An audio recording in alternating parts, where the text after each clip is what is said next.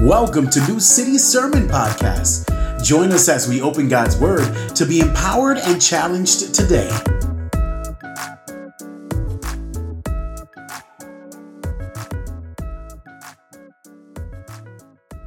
We are going to continue our series called The Heart of Christ, the Affections, Emotions, and Desires of Jesus. Don't forget, we're going to have you read the scripture. The affections, emotions, and desires of Jesus. And today we're going to be focusing on the joy of Jesus. So Nat's going to read our passage for us today. And I want you to look for that phrase where it talks about the joy of Jesus from Hebrews 12. Go ahead, Nat. Hear now the word of God, Hebrews 12. Therefore, since we also have such a large cloud of witnesses surrounding us, let us lay aside every hindrance and the sin that so easily ensnares us. Let us run with endurance the race that lies before us, keeping our eyes on Jesus, the pioneer and perfecter of our faith. For the joy that lay before him, he endured the cross, despising the shame, and sat down at the right hand of the throne of God. Amen. Let's pray. Lord Jesus, we just pray that as we lean into your word, you would give us, you would illuminate it so that we understand better who you are, that we understand your affections and your desires and your emotions better, and that wouldn't just be information, Lord, that would be transformation for our own hearts. And we ask all this for your glory, and all God's people said. Who wants to be happy? Everybody wants to be happy. Not a challenging question there. All of our hearts desire to be happy, and so throughout our lives we pursue happiness. What are you pursuing right now to be happy? Is it that career? Is it that special someone? Is it a little bit more money, a new car? What are you pursuing that you want to make you happy? And then here's a follow-up question to that. What would you go through in order to get that thing that you want to make you happy? There was a movie that came out in 2006 called The Pursuit of Happiness. Really good movie. Will Smith was in it, and he played a character from real life named Chris Gardner. And Will Smith had a very challenging life in this movie. He went through a divorce. He went through a failed business. Him and his young son, who he was a single parent of, were put out on the street. And he went through all these troubles and trials in order to find happiness. And during that time, he had an opportunity to work in finance. And he showed up to the interview not dressed in business attire, but like in a cut-off T-shirt and a jacket, and he looked awful because he had been through such hard things that day and the day before. And it was interesting that he, in the middle of that, there was just like this great shame because he just looked completely out of place by the way he was dressed in this professional office. But in this pursuit of happiness, he had to endure all these trials, and he had to go through all these things that were shameful, like sleeping with his son in a bathroom in the subway because they had no place else to go. So as he pursued happiness, he went through all these hard things to get where he wanted to be.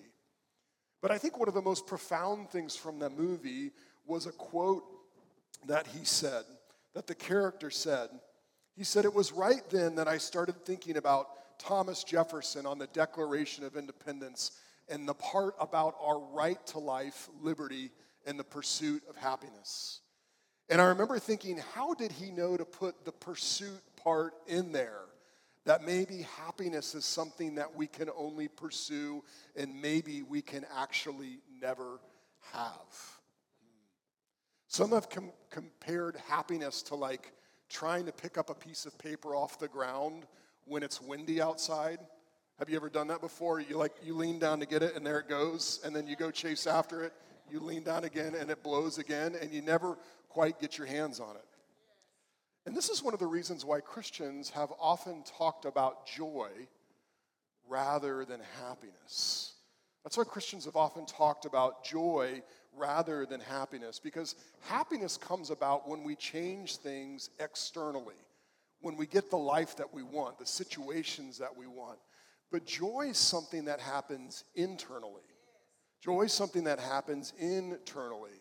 Happiness is often fleeting, right? You get your hand on it and then something changes and your situation's not the way you want it. But joy is lasting. Joy about joy than it does happiness. But I want to spin it right here on you. Today I don't want to talk about our happiness and our joy. I want to talk to you about Jesus' pursuit of happiness and joy. I want to talk about Jesus' pursuit of joy.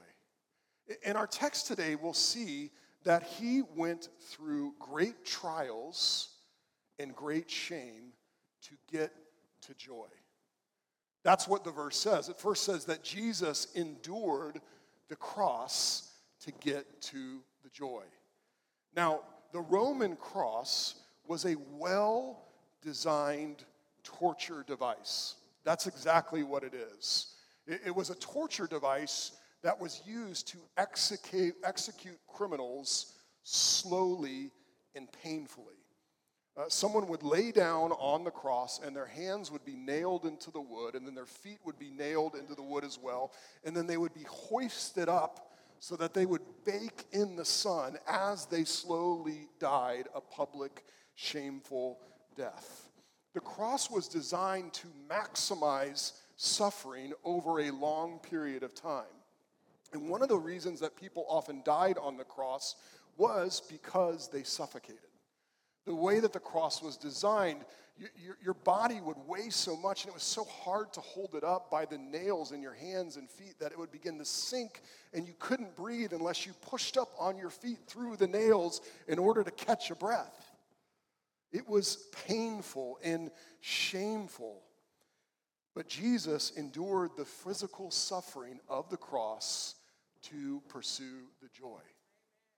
But he also endured the spiritual suffering on the cross. See, the cross was something that was used to execute common criminals. And although Jesus died as a common criminal, he was not a common criminal. He was the sinless Son of God, the second person of the Trinity who had come into the world to bear the sins of the world. 2 Corinthians 5 says that he who knew no sin became sin. Became sin so that in him we might become the righteousness of God. We talked a little bit about this yesterday in the new members class. That verse is almost scandalous to us because we know that Jesus never sinned. He never sinned against God. He never sinned against neighbor. He was always perfectly righteous, always perfectly loving. And yet, he who knew no sin was made to be sin on the cross. That is to say, it was as if he was the worst sinner ever. He was the collective scapegoat for all of us when he was on the cross. And spiritually, it involved much suffering for him because his loving Father, his heavenly Father, poured out his anger and wrath against our sin on Jesus. And the Father turned his back on the Son as he hung on that cross. So the cross wasn't just something of physical suffering for Jesus, it was also something of incredible spiritual suffering for him as well. But Jesus endured that cross to get to the joy. He endured that cross to get to the joy, and he also despised the shame. The verse says that he despised the shame to get to the joy. Now, to die on a cross was something that was public. When we have executions in our country now, they are often private. They're not a public event. Executions in the Roman world were a public event where you were on a cross for everyone to see. And often during that, you were stripped bare, if not naked, as people watched you die. It was humiliating. It was a humiliating event where you struggled to breathe as you watched other people breathing in oxygen freely from the ground below. But Jesus' suffering, his shame was prolonged because he went through an unfair trial on the way there. He was abandoned by his friends. He was whipped publicly. And then as he hung there on the cross, to mock him even more, there was a sign hung above him that said, "The King of the Jews." Everything about Jesus' death was meant to shame him. Yet, the writer of Hebrews says that Jesus despised the shame to get to the joy. He despised the shame. Now, for a while, I thought that despised here, I didn't quite understand it. I thought it meant something like he avoided the shame, but that didn't make sense because he didn't avoid the shame. He went right to the shame. He went right through the shame. Where you and I, anything shameful we run away from, Jesus went right towards it. In other words, despising the shame was saying, Jesus saying, I'm not going to let shame keep me from the joy. I'm going to head to the shame and through the shame. I hold shame in contempt. It will not stop me from getting to the joy.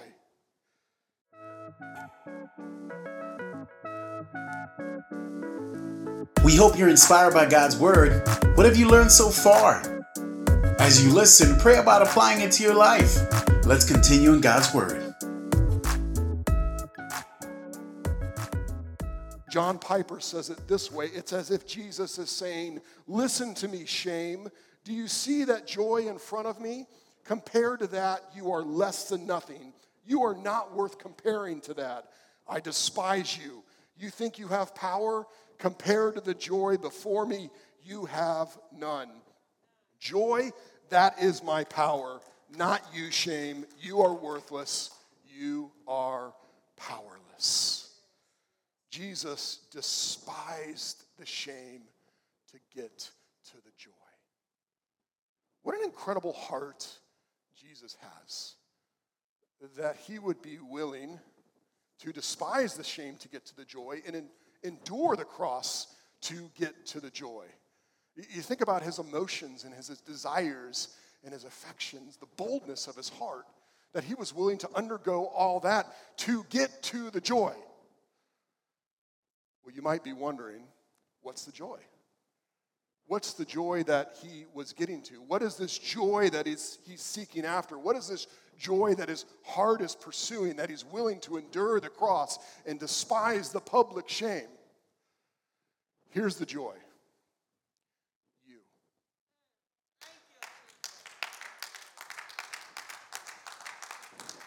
Jesus' joy is getting to bring God's salvation to you. Getting to bring God's salvation to you. Through his death, he's able to reconcile you to God, and that is his joy. Through his death, you are adopted into God's family, and that is his joy. Through his death and resurrection, he provides you new life, and that is his joy. He has defeated sin and death and the devil for you, and that is his joy. He has ascended to the right hand of God, where he reigns and rules in power, and that brings him great joy that he does it for you. He is your king, and he has power that he expresses for you, and that is his joy. Verse 2 says, for the joy that lay before him, he endured the cross, despising the shame, and sat down at the right hand of the throne of God. Jesus' great joy was in being the one that got to bring God's salvation to you through the pain of the cross, through the shame of a public execution. That when you place your faith in him and you turn away from your sins and you turn to him, you are reconciled to God. You become part of his family. See, though the cross was unbearable and though the shame was immeasurable, for Jesus, bringing salvation to you was joy. In his book, Gentle and Lowly, Dane Ortlund talks about a doctor who might go and visit a sick community. And the trouble getting to the community is really no trouble at all, as long as when he gets to the community, he sees that people are coming to him for healing. He doesn't despise them for coming to him as sick people. He doesn't despise them that they need his help. In fact, the doctor traveling to this village to help people that are sick, it brings him great joy. In Luke 15, Jesus tells us, he says, I tell you in the same way there will be more joy in heaven over one sinner who repents. More joy in heaven over one sinner who repents rather than over 99 righteous people who don't need repentance. One of the problems, though, is we sort of get the joy when we first start following Jesus, but somewhere along the way, we lose our joy, and maybe that's because we lose sight of Jesus' joy. We stop relying on Jesus' joy over bringing God's salvation to us, and we begin to focus on our own personal happiness. Now, everyone wants to be happy, but we lose something when we stop seeing the joy of Jesus and bringing God's salvation to us. We begin to focus on our failures and our successes, and we begin not to believe in his joy over us, in his joy in us, and bringing us salvation. And we begin to live as if this verse here in Hebrews 12 isn't true. We begin to change the wording in the way that we live our lives. We begin to live as if it says, let us run the race towards happiness, keeping our eyes on how happy we are.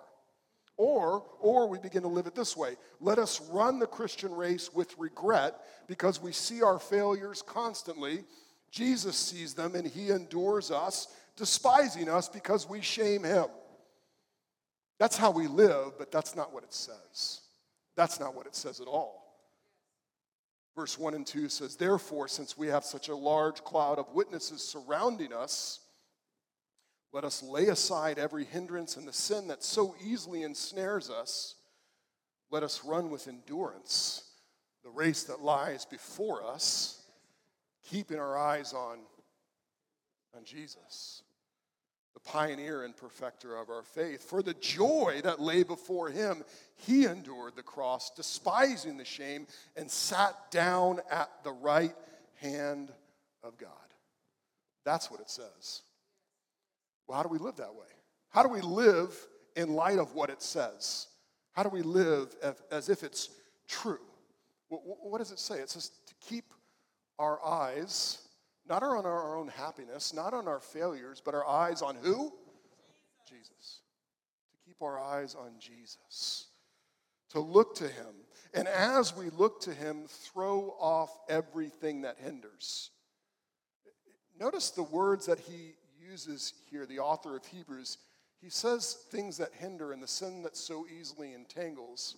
Now, the things that hinder us are not sinful. They're morally ambiguous, but they're just things that get in the way. Now, sin is sinful, obviously, but the author tells us to throw off the sin that gets in our way and the stuff that's not sinful but still gets in our way. Now, in our culture, we see those things as the very things that make us happy. If I only get my sin, I'll be happy. If I only get this thing, I'll be happy. Now, some of those things aren't wrong, but they just get in the way of our relationship with Jesus. They get in the way of seeing Jesus, who has great joy in bringing us salvation. So there's a tension. We really have to wrestle at some point. Do we want to pursue what we think will make us happy, or do we want to pursue the Lord who takes great joy in bringing salvation to us? We look, we throw off, and we run the race. We run the race marked out in front of us. We don't chase after the American dream. We chase after Christ, who loves us. We keep our eyes on Jesus, and we remain confident in his joy. The last phrase of this little text says that he sat down at the right hand of God. Now, what's in that right there is the idea that Jesus is both an eternal priest and an eternal king for us in heaven. That he's seated at the right hand of God as our eternal representative before God. What that means is if your faith is in Jesus Christ, you do not represent yourself before God. Jesus does. And his blood cleanses you forever. And he lives in heaven to intercede for you. That means that throughout history, Jesus has always been praying for the church and for the people. Jesus, since he ascended into heaven, has been having a 2,000-year prayer service for us, his people. And he loves doing it. It brings him joy. He didn't ask you how you felt about him doing it. He loves being your representative in heaven for the joy set before him. But not only that, he's not just a priest, he is a king who rules and reigns over all things. Ephesians 1 says this, that God exercised this power in Christ by raising him from the dead and seating him at his, where? His right hand in the heavens. Now here's the kingly language. Far above every ruler and authority, power and dominion, and above every title given, not only in this age, but also in the one to come. That's saying there's no one that has more power than Jesus throughout history.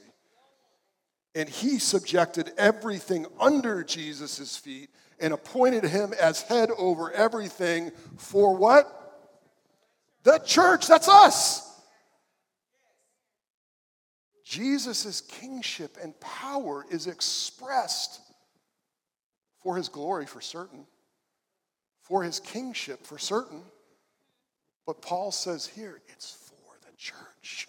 It's on behalf of the church. Jesus rules and reigns. He is king forever for the benefit of you and the benefit of me.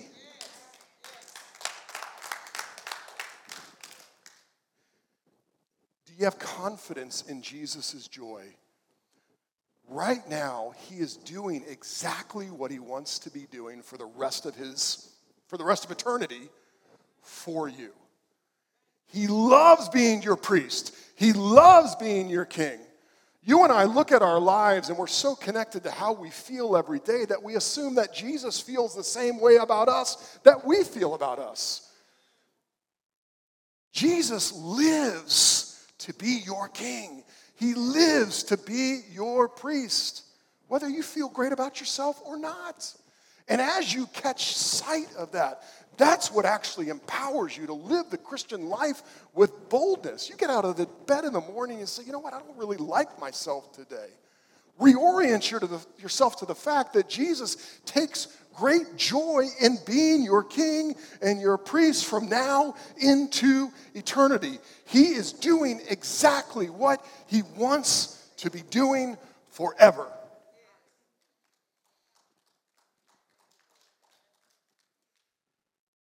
He takes great joy in being everything to you so that you can find everything in him. See, everyone is chasing after happiness, but Jesus is living in a state of joy. A state of joy because of what he has accomplished for you and for me.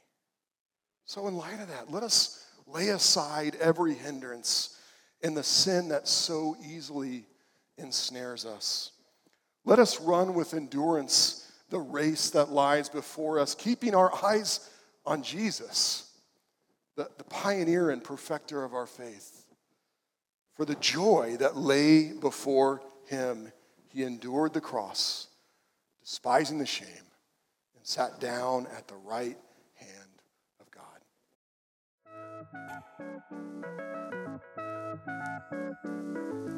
Thank you for listening to New City Sermon Podcast. For more information, check us out at www.newcityhh.com. We'll see you next week.